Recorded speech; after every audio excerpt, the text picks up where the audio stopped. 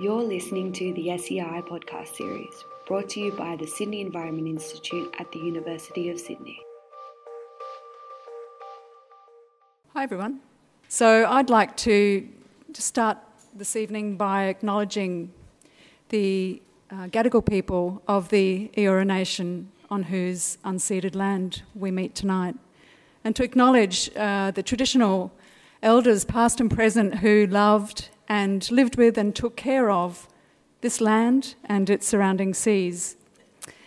My name's Susan Reid, and I am really privileged to be here tonight to chair this Sydney Ideas and Sydney Environment Institute event. So yes, thank you for all coming along. This lovely, foolish room of ocean-curious people. Who would have thought that a fascinating conversation about the ocean and imagination could trump an opportunity to watch a live broadcast of the national budget? So thank you for coming along. And thanks again to Sydney Ideas and the Sydney Environment Institute for hosting this event. So the theme for tonight is void, mirror, sanctuary, habitat, drowned earth. See if I get this pronunciation right, Brian. Nalpun Malu. Saltwater country. These represent a tiny fraction of the ideas and images the ocean has been seen to express and how the ocean has lived with. This Sydney Ideas seminar will gather insights from philosophy, marine geoscience, art and literature to explore how different ways of knowing the sea have informed one another and how they might inform one another in the future. Science can explain how waves activate ocean forms and how these forms affect lives, sands, reefs and coastlines. And through poetry and art, it's possible to witness how waves and other sea structures have stimulated imaginations to move beyond the limits of the shore. And truly thinking past terrestrial boundaries requires new connections among ethics, natural science, and creative practice. So the ocean moves. The ocean is the largest moving thing most of us is ever likely to witness. In Australia, it connects us nationally along more than 36,700 kilometres of coastline. Apparently 10,000 beaches, washing and stirring the edges of continents and islands. We are a nation of such extensive and dynamic ocean form, with such cultural significance carried in our oceanic attachments. And through climate change, we can observe the ocean warming and materially changing in our time. And if thoughtful policies reflect a subject's political importance, if a policy means a government takes a subject seriously, how must we construe the fact that we have no coherent ocean policy? In these complex and tricky times of ocean exploitation and anthropogenic climate change, nothing could be more radical than ignoring the ocean or the perpetuation of knowledge silos. It's not just that interdisciplinary problems call for interdisciplinary actions and thinking. Opening our knowledge-making processes to transdisciplinary explorations is also about cultivating potential and working towards more companionable ways of thinking and living with the ocean. So I won't rabbit on because there's three fantastic speakers who are going to share their thoughts and their expertise with you tonight. And with all of that in mind, here to explore tonight's Sydney Ideas theme are Dr. Kilian Quigley, Associate Professor Anna Villa-Conceição. Sorry, Anna. I have dual pronunciations there. And Brian Robinson. And from their specialist fields of marine science, literature and visual arts, our speakers are here to share their fascination with ocean forms and their wonderful work. My challenge to the audience in our Q&A session later, so start thinking now, is to imagine the ocean forms with us and find connections within this discussion. So the format, very briefly, is going to be each of the speakers will come up individually and they'll spend about 10 minutes presenting their ideas and work with you. We'll then have a panel discussion and then open the event up to you to hear your thoughts as well. The first speaker tonight, please welcome Dr. Kilian Quigley to the stage. Kilian is a postdoctoral research fellow with the Sydney Environment Institute. He is co-editing with Margaret Cohen, Sense of the Submarine, A Cultural History of the Undersea. Kilian's writings have appeared in Make, 18th Century Life, the 18th Century, the newsletter of the Australian Coral Reef Society, and SEI's blog. He convenes the Reading Environments group at the University of Sydney and is at work on a poetic and aesthetic history of the ocean entitled Seascape and the Submarines. Thanks, Kilian. Thanks a lot, Sue. Enormous thanks to all of my colleagues and to all of you for being here. What I want briefly to do is train our attention on seascape and to consider what becomes of such attention. In other words, what's seen, felt, interpreted, and understood along the surfaces of the ocean.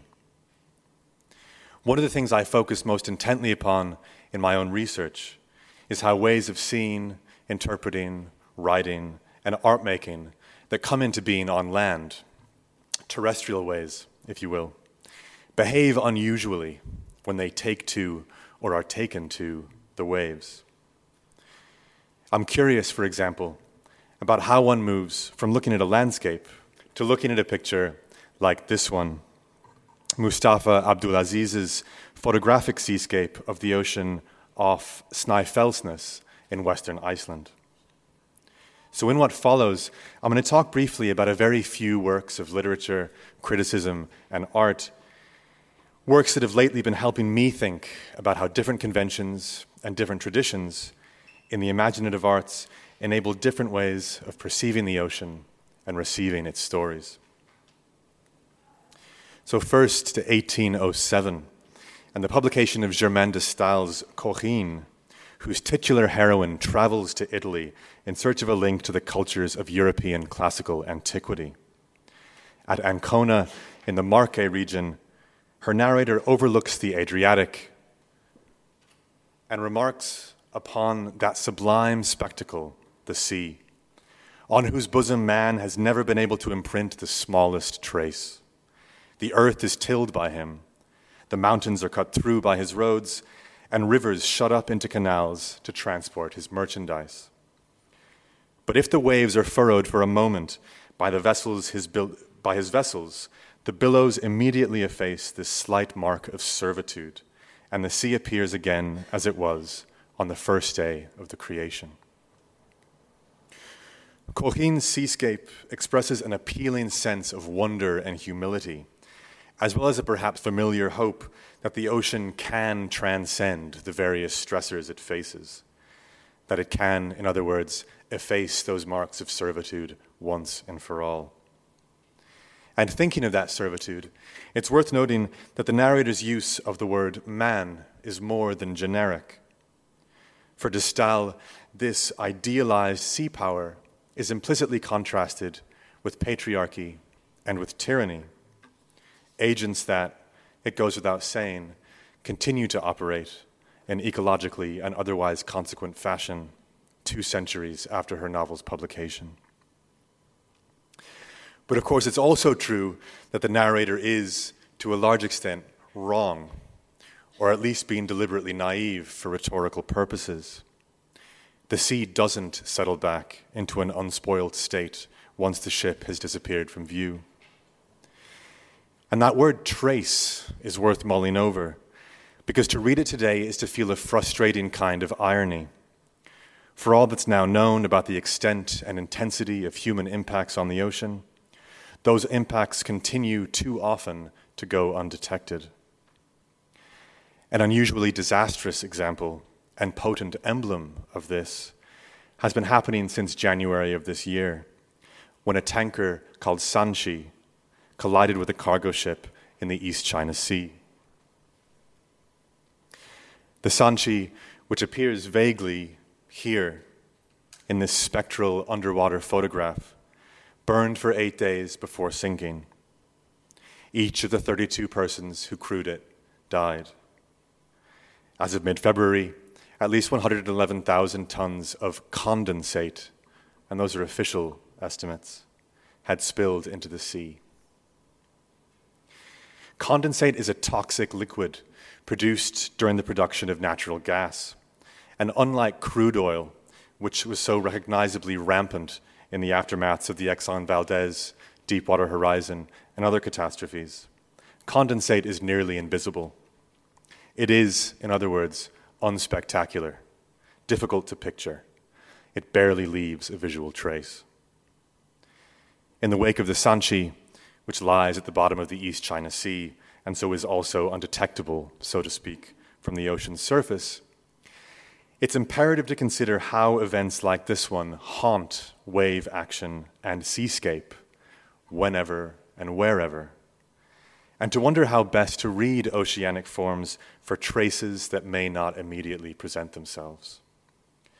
What sorts of senses need encouraging or creating to see the Sanchi and other stories on the surface of the sea? For me, these questions recall the work of John Akomfrah, the artist whose 3-channel Vertigo Sea from 2016 intermingles archival video, natural history films, and original scenes to create a dizzyingly and at times terrifyingly awesome oceanic vision, one that draws simultaneously upon the aesthetic, the ecological, and the political. Displaced persons in the Mediterranean, whales harpooned and butchered at sea, an atomic bomb exploded at Bikini Atoll, the murder of enslaved persons transported across the Atlantic aboard a vessel called Zong in 1781. For Akomfrah, it doesn't make sense to think about the ocean without also thinking about these things, individually and all at once. The ocean, in other words, has stories and histories, a fact that may be obvious to many of you, but that has, Akomfrah argues, been backgrounded, literally and figuratively, in certain representational and narrative traditions. What happens, Akomfrah seems to ask, when the ocean is foregrounded, or when the boundaries separating foreground from background dissolve? To say that the ocean has stories and histories isn't the same thing as saying that these stories and histories are only human, or that the sea is only interpretable insofar as it reflects human behavior. Akomfrah speaks about the ocean as the abode of innumerable ghosts, and as a place where things not only disappear, but are made to re-emerge, sometimes strangely, and often in a manner beyond human control. Thinking along these lines, maybe it isn't so much a matter of willing the ocean to express certain meanings or studying it for particular signs, but opening oneself to its communications. These communications may not be immediately comprehensible, and they are very likely to prove unfamiliar, not to say uncomfortable, but they constitute a language needing learning. Part of doing so, of course, is acknowledging forms, conventions, traditions, and cultures that have historically been better students. When Akomfrah talks about how the ocean presents things to awareness in surprising and significant ways, he reminds me of something the novelist and critic Amitav Ghosh writes about climate change and its relationship to literature. In a book called The Great Derangement, Climate Change and the Unthinkable, Ghosh argues, among other things, for better recognizing the participation of the planet in narratives that might seem fully anthropogenic. For example, of the Sundarbans wetlands in the Bay of Bengal. Ghosh writes that, "I do believe it to be true that the land here is demonstrably alive, that it does not exist solely, or even incidentally, as a stage for the enactment of human history, that it is itself a protagonist."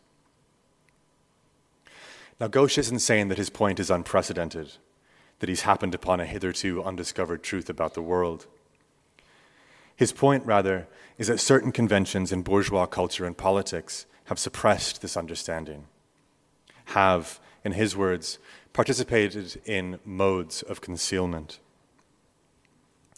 And like a Comfra, Ghosh contends that when the earth asserts itself, it does so unexpectedly and uncannily, in ways that confront bourgeois modernity with facts about itself that it had forgotten or chosen to ignore, but cannot help in the end to recognize.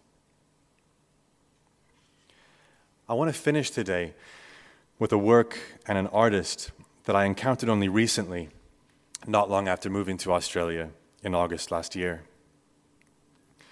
Angela Tiatia's Tuvalu, which you can go see now at the Australian Museum, is, like Vertigo C, a 3-channel film.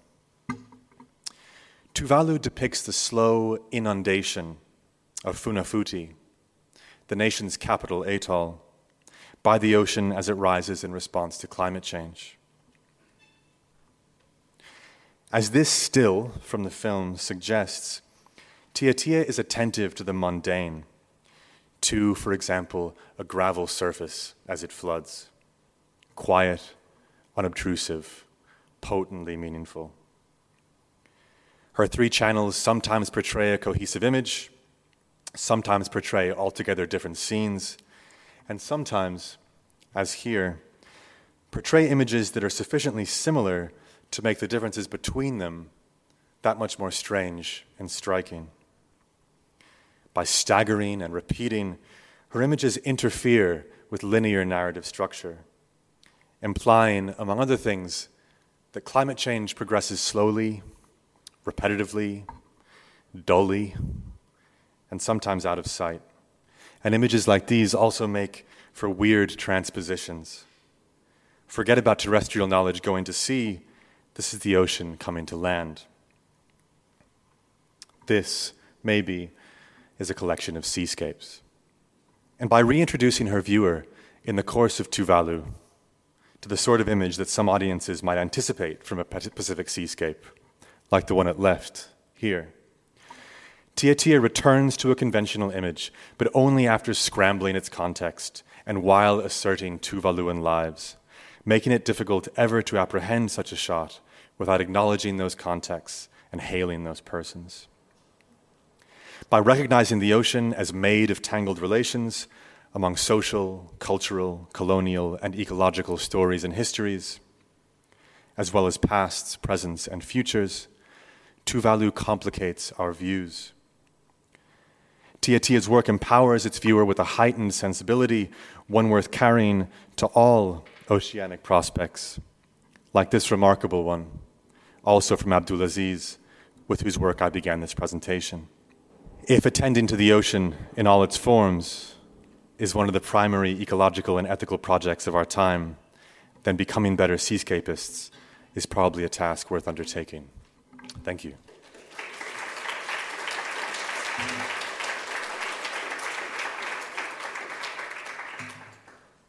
Thank you so much.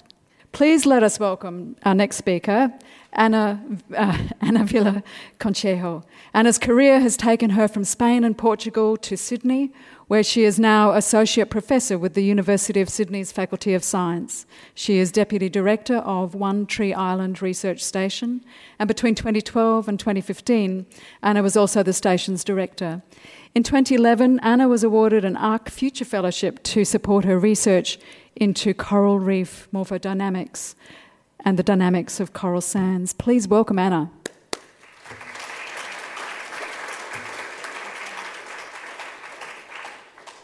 Hello. Good evening, everyone. So I must confess that I'm not very good at staying behind a lectern, but I have been instructed that I have to do it. So I will try. So if you see me holding on to the lectern, it's not to move away from it.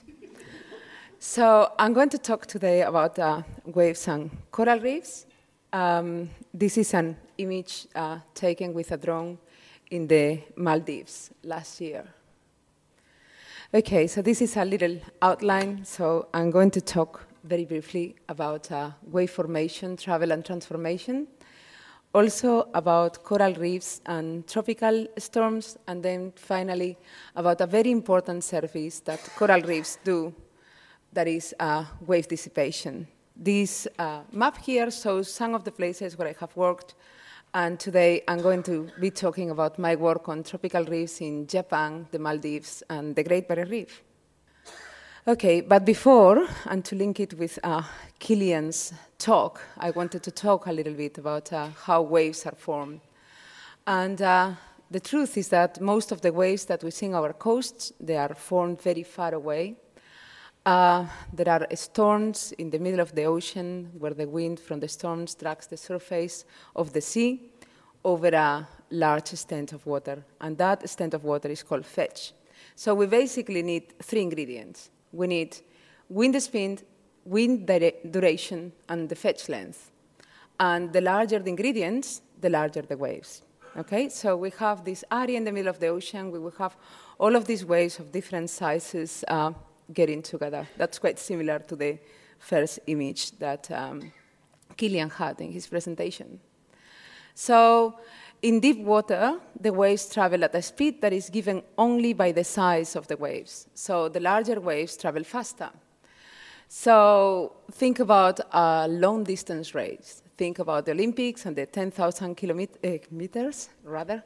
And so you have the pack of runners starting in the beginning of the race, and then as the race progresses, the runners are slowly breaking up into different groups. This is what happens with waves. So we have the generation area, where we have the waves all of different sizes, and then the larger waves go faster than the smaller ones, and they keep on separating in small groups of different sizes. And by the time they make it to the surf zone, where the shoaling and breaking occurs, we normally have these very clean pulses of swell that consist of waves of one size only, okay? Once they're in shallow water, they start to feel the seafloor, and that friction force is the main control to their speed. So all waves at a given water depth travel at the same speed, okay? So tropical storms and coral reefs. This map here, the light is not very good, sorry. So these red dots here are the coral reefs of the world.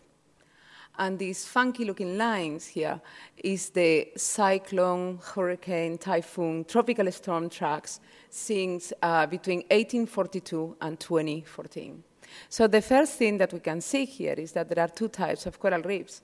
Those that exist without cyclones, hurricanes, tropical storms in general, and those that are affected regularly by coral reefs, by tropical storms. And those are about 70% of the coral reefs of the world are regularly affected by tropical storms. So the first thing that we think when we find this information is that this must be modifying the coral reefs somehow. And it does. Okay? So what we have here is a cross-section of a typical coral reef, and we have the ocean side, which is called the fore reef, and we can see it here in this image of One Tree Island, is where we have the spurs and grooves, which are these linear indentations which are perpendicular to the coast. I don't know if you can see them, but... And then we have the reef flats, where we have reef islands and other deposits, and then we have the lagoon and the back reef, okay? So tropical storms have two types of effects. We can speak of destructive effects, loss of coral, erosion, all of the destruction that we are familiar with, yeah? But we also have constructive processes. So by breaking the coral, they are creating sediments, and that sediment is then going to be moved by that storm or other storms to create land, okay? That's how we have some of those islands. And these destructive and constructive effects are different on the different parts of the reef. And today, I'm just going to talk a bit of what happens to the waves when they arrive to the fore reef and disperse and groups. Okay, so tropical storms are important for coral reefs because of the destructive and constructive events that I just mentioned, but also because they cool down the water during the hottest months. And this is very important, and it has prevented bleaching in the past, for example, in the southern Great Barrier Reef in 2016. Also, a very important ecosystem service that coral reefs provide is protecting the land behind them. And what I'm going, if this moves, yes, it does. I'm going to show today some results from wave dissipation during a typhoon that we measured in Japan in September 2016. This is how the reef was looking when we arrived. It was bleaching, as we were speaking. It was very sad, but at the same time very beautiful because the algae hadn't taken over. So we were in this tiny island in the South China Sea. We were working in this area here. There is a barrier reef in here. And we were lucky in two ways. We were lucky because while we were there, the typhoon developed so fast that we couldn't get our instruments out. So it was a chance that we probably wouldn't have taken if we had a choice. And we're lucky the second time because the storm was very powerful, but it wasn't powerful enough as to break all of our instruments. So we have data. So it developed very close to where we were, and I'm going to show you today data from these three sensors, so from the deepest to the shallowest, and it's just wave data, what I'm showing. This is one of the deployments, so you can see here the divers putting the instruments in the reef. We just get these instruments and use some cable ties to put them into the reef, and you can see how sadly everything is bleaching. Okay, so this is the data. I'm not going to go into much detail here, but what I want you to see, so this is maximum wave height, and this is significant wave height. And in any case, during fair weather conditions, in maximum, we had about less than 1 meter, and we reached 5 meters. The same with the significant. We went from less than half a meter to 2.5 meters. So during the typhoon, the incident waves in the area were 5 times the size that they normally are. If we look at the wave dissipation, we're measuring the energy that is dissipating in between sensors here. So we have the pink one, is the dissipation in between the two outer sections. And so we have here how it goes from 0.001 to 0.03. So I know too many zeros, but basically it's 30 times, okay? So the protection that the coral reefs are giving in this moment during the typhoon is super important for the coast behind them. So there haven't been many studies on wave dissipation on coral reefs, at least not in the fore reef. In the world, these are the rates that we have in this study in Kume Island. These blue ones are from one tree. You can see how some of them are the highest that have ever been measured, and some of them are from Tahiti. And then there are others that have been published. So the fore reef, and particularly spurs and grooves, are instrumental to dissipate the energy from the waves. Between 33 and 86% of the wave energy is dissipating on the fore reef, even before it arrives to the reef flat. And there are studies that show that 95% of the energy that arrives to the reef flat is dissipated on the reef flat. Another very famous wave dissipator is mangroves, and they have been known to protect some areas during tsunami, for example. And when you go down to the numbers, mangroves dissipate between 13 and 66% of the energy, so less than coral reefs. So, to conclude, coral reefs are the most efficient natural wave dissipators on Earth, and so we need to take care of them.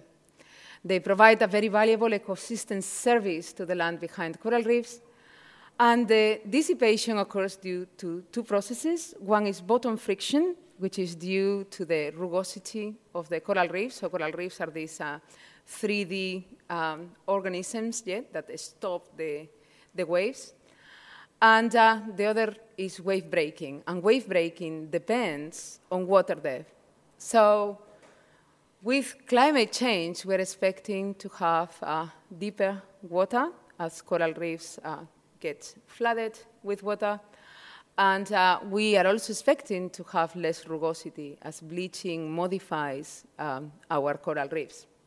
So wave dissipation capacity will be affected or is affected by climate change with deeper reefs, with less coral, and therefore will have less dissipation. Okay? And that's it. Thank you very much.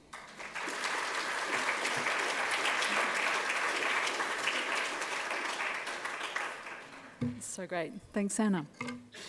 Our next speaker and our last speaker tonight is artist Brian Robinson, a contemporary artist whose practice includes painting, printmaking, sculpture and design. And the graphic style of Brian's work combines his Torres Strait Island heritage with a strong passion for experimentation, both in theoretical approach and medium, and it also crosses boundaries between reality and fantasy. The results combine styles as diverse as graffiti art through to intricate relief carvings and construction sculptures that echo images of Torres Strait cultural motives, objects and activity. Brian's received numerous national and state awards and is represented in national and international collections, and he was previously Deputy Director of Cairns Art Gallery and has held numerous board positions, including as the first Torres Strait Island representative on the Board of Trustees of the Queensland Art Gallery. Please join me in welcoming Brian tonight.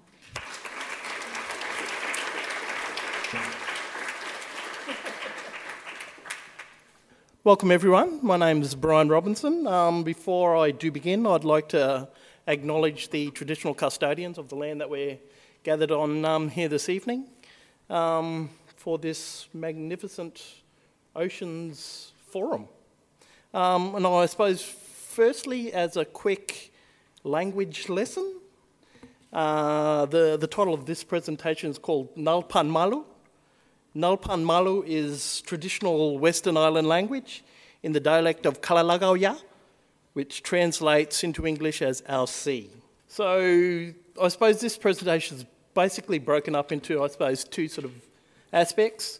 One which shows a number of scenes throughout the Torres Strait where I was born and bred, and I suppose derive a lot of my imagery from for my artistic practice.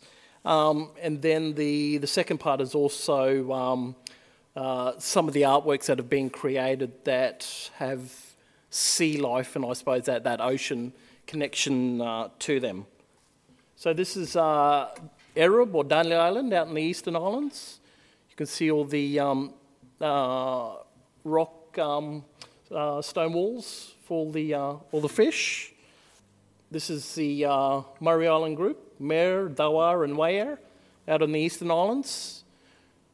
Basically a stone's throw away from the Eastern Islands is the start of the Great Barrier Reef, which wraps down the east coast of Queensland. And then you've got Ulgar, Stephen Island, also out in the eastern group, and Warrabir, or Sue Island, in the central.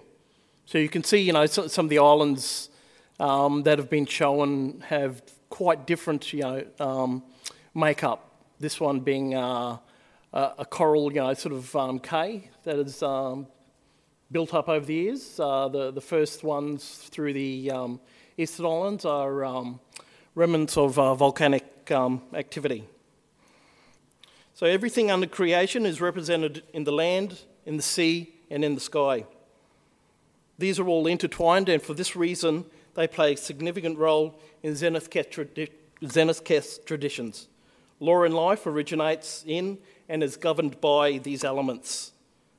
They inform Islander laws, customs, and practices that are recorded and handed down in the form of song, story, dance, ceremony, and artefact. This connection gives Islander people their identity and a sense of place and belonging.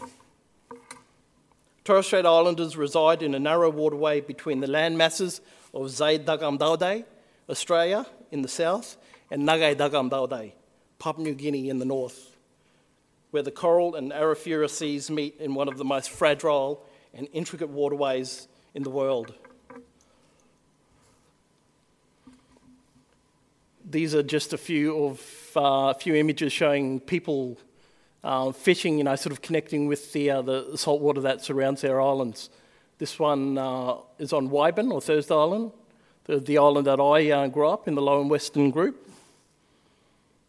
A gentleman in the Eastern Islands, out on Stephen Island, harvesting cray from the seas. So the seawater and the currents of Torres Strait provide staple food sources as well as economic benefits. Export of marine life such as fish, crayfish, pearls and pearl shell. The sea is central and essential element to the unique cultural lifestyle and ritual observance of the people since traditional times, long before European exploration and settlement. Islanders gained experience with important phenomena, and seafaring operations were not separate from the web of life. Ocean waves in their orientation, scale and velocity, of colours in the sea and the sky, the formation of clouds clustering over islands, were all a part of the education of young people growing up in the area.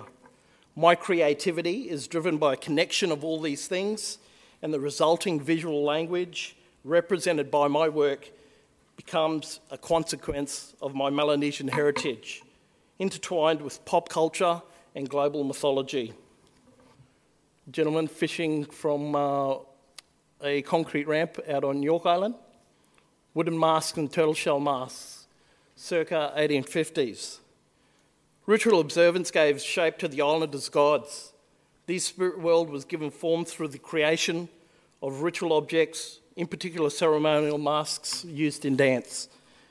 Masks were the medium by which islanders could evoke protection during war, hunting, initiation, cult practices, and food increase ceremonies. Masks constructed from turtle shell were the most distinctive and highly embellished of all objects from the Torres Strait. Turtle shell masks were a central component to the ritual observance throughout most of the islands in the western, eastern, and central groups. Top Western Islands also used wooden masks obtained via trade. You can see the two versions here. The one on your left, a wooden mask called a mawa mask, and then the turtle shell mask, which is the full carapace of the hawksbill turtle on your right. And you can see all the incised fretwork that basically wraps right around the entire mask itself. Islanders paid close attention to the night sky, which enabled them to predict weather patterns and seasonal change. These knowledge systems, which seek to understand, explain, and predict nature, are passed to successive generations through oral tradition. In the Western Islands, there are 4 main seasons that cycle throughout the year: Solal, Raz, Kuki, and Albad. Solal, mid-October to late November, begins the yearly cycle and takes its name from the readily caught mating turtles, indicating their abundance as food. Kuki, mid-March to mid-May, is a season where strong winds blow from the northwest, accompanied by deluges of rain. In between storms, it is very humid. There is no wind and the seas are calm and glassy. The yams are not quite ready, so vegetables such as kulap are eaten, and kulap is the matchbox bean. Albad, which is late in May to early October, is harvest season, when roots are strong and food, especially taro, sweet potato and wild yam, is in abundance. The southwest winds begin to blow steadily. This season signals the time for performances of various ceremonies, and those 2 masks that were pictured previously were some of the masks actually used in some of these ceremonies. Ursal, which is the Pleiades star constellation, also appears during this season. These are just a dance headdress that was created up in the Torres Straits by an elderly gentleman from Badu by the name of James Estley. So it shows the connection that islanders have to the surrounding seas, mangroves, all the environments that make up the land, the sea, and the sky, basically. This is an illustration by a gentleman by the name of Sigar Passi, quite a well-known illustration from a book called Myths and Legends of the Torres Strait by Margaret Laurie. So Margaret wasn't a historian from the John Oxley Library in Queensland, and she spent a number of years from the late 60s into the early 70s recording traditional myths and legends from the Torres Strait about, sort of how natural phenomena and mythology came to create the various landforms and seascapes throughout the area. So this one is a legend that wraps probably halfway across the Torres Strait. And as a quick introduction to that legend, I suppose, which is called Gelam, it was a young boy and his mother. His mother did a few, made him upset on a number of occasions. So he had dreamed to escape the island and his mother, and he carved a dugong out of various types of timber, and then climbed into that dugong, sort of took in all of his supplies, his seeds and food and things like that, and swam away. His mother actually saw the dugong swimming out near the reef, became really upset and started to cry because she knew her son was in the dugong, and she actually started to cry, and all her tears then turned her to stone, and she's still out on that same spot where she saw the dugong. And so he sort of swam right across, halfway across the Torres Straits, and threw out a couple of seeds before he reached the island of Murray, and those two seeds became the island of Dawar and Wair. The seas throughout the Torres Strait, while being a central component to the culture, is also one of the biggest threats. Rising sea levels as a direct impact of climate change is not a matter for political debate, but a reality. Around 8,000 people call the Straits home, and they are already exposed to these impacts. King tides, flooding, unpredictable weather patterns impede their everyday lives. Island erosion and tidal inundation, major hazards threatening communities, cultural sites, infrastructure throughout the region. Central Islands, which are Coral Cay, and top Western Islands, which are alluvial mud deposits built up over the years, are the main areas being affected to date throughout the Torres Straits. Climate change impacts marine ecosystems and fisheries, which then have a flow-on effect to local communities, economy, culture, water supply, and general health. Adaptation programs in partnership with researchers from James Cook University have begun ensuring that ancestral lands and cultural roots are preserved by planning for the future. So this is the coming into the second part, I suppose, of the talk, which is some of the weird and wonderful forms that I've created over the years. This one here, starting back in 98. This was actually an old exhibition crate that was left at the Cairns Regional Gallery, and this is what I turned that exhibition crate into. So it's all plywood, I suppose, with woven coconut matting attached, and it's basically a whole host of marine animals that are found through the Straits. So this piece is, as the title says, As the Sea Gods Awoken. So when you look at my practice, I suppose, there's never a dull moment because I produce quite prolifically across a number of different practices, I suppose. So I do a lot of printmaking, a lot of sculpture, and a lot of public art. This is an iconic work, I suppose has become an iconic work for the region of Cairns, and it's basically used on, a whole stack of tourist bits and pieces to promote not only Cairns but Queensland and sometimes Australia. This one is called Woven Fish, produced in 2003, and they actually sit in the swimming lagoon on the Cairns foreshore. So, printmaking, navigating narrative, Nemo's Encounter in the Torres Straits, 2012. As a child, I suppose, I had a number of very influential novels that I've read, and this one is my interpretation of a section of a great novel called 20,000 Leagues Under the Sea by Jules Verne. So about halfway through the book, there's a chapter on the good old Nautilus going through or coming close to the Torres Straits, and I always wanted to, I suppose, sort of depict in sort of visual form that chapter there. So this is my interpretation of that. So you've got a couple of canoes coming from either side with Torres Strait warriors, sort of standing up with all their spears and axes and things like that, and then you've got the Nautilus submarine just poking through the middle of the image there as well.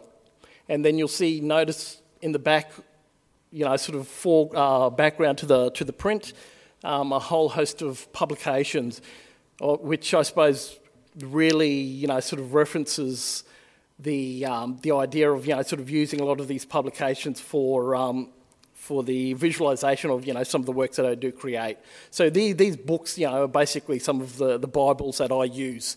So you've got Essential Superman Encyclopedia, you've got Leonardo da Vinci, you've got Michelangelo, you've got M.C. Escher, Drawing Anatomy, Oceanic Art. So these are a lot of the sort of Bibles that I flick through sometimes on a daily basis to draw inspiration and look for research and things like that from. Three Fishermen in a Lamborghini. So the work isn't your typical subject matter, I suppose.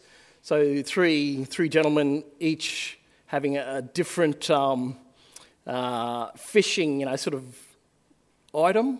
First guy has a spear. The second guy has a handheld fishing line. And the third guy has got a large cast net. In the middle of all of those gentlemen is an esky with a whole hope of fish tails sticking out. And then right down to the right-hand side there, you've got the good old Lamborghinis, sort of backside poking into the print as well. So this is, sort of one of those typical wharf scenes that you see up in the Torres Straits with all these fantastic European sports cars getting about. I wish. You generally got, broken out old rusty Toyotas and things like that are on the wharf. Carries in a floral landscape. Another public art piece, Woven Wonders of the Reef, which is basically a children's playscape at the DFO shopping centre as part of Skygate at the Brisbane airport. Malugitalale, 2016. These are large crabs, and when I'm talking large, you're probably looking from the backside to the front of the nippers about 4 metres, and across the shell, you're probably looking at about 3 metres. So this is one of 3 crabs that were created for the Oceanographic Museum in Monaco. And we managed to actually attach these to the pillars of that building. Another work, Land, Sea and Sky, charting our place in the universe. And on the 5th day, the water swarmed with sea creatures, which is, I suppose, a fusion of Torres Strait imagery, Greek mythology with the pillars, sort of holding up the sky and the earth, as well as biblical narrative, which is, as the title suggests, this godlike figure putting all the sea life into the sea. And the last piece, which is one of my most recent public art pieces, Reef Guardian, Citizens Gateway to the Great Barrier Reef, done last year. A piece that's about 6 metres high, 12 metres long, and about 5 metres wide. So it's a large helix waveform, basically, so people can walk actually through the middle of the helix. So I was commissioned by both local, state and federal governments to produce this piece for Cairns, looking at, I suppose, starting a social movement about the preservation of the Great Barrier Reef. So if you can see in the large helix, there's a whole host of different marine and estuary animals.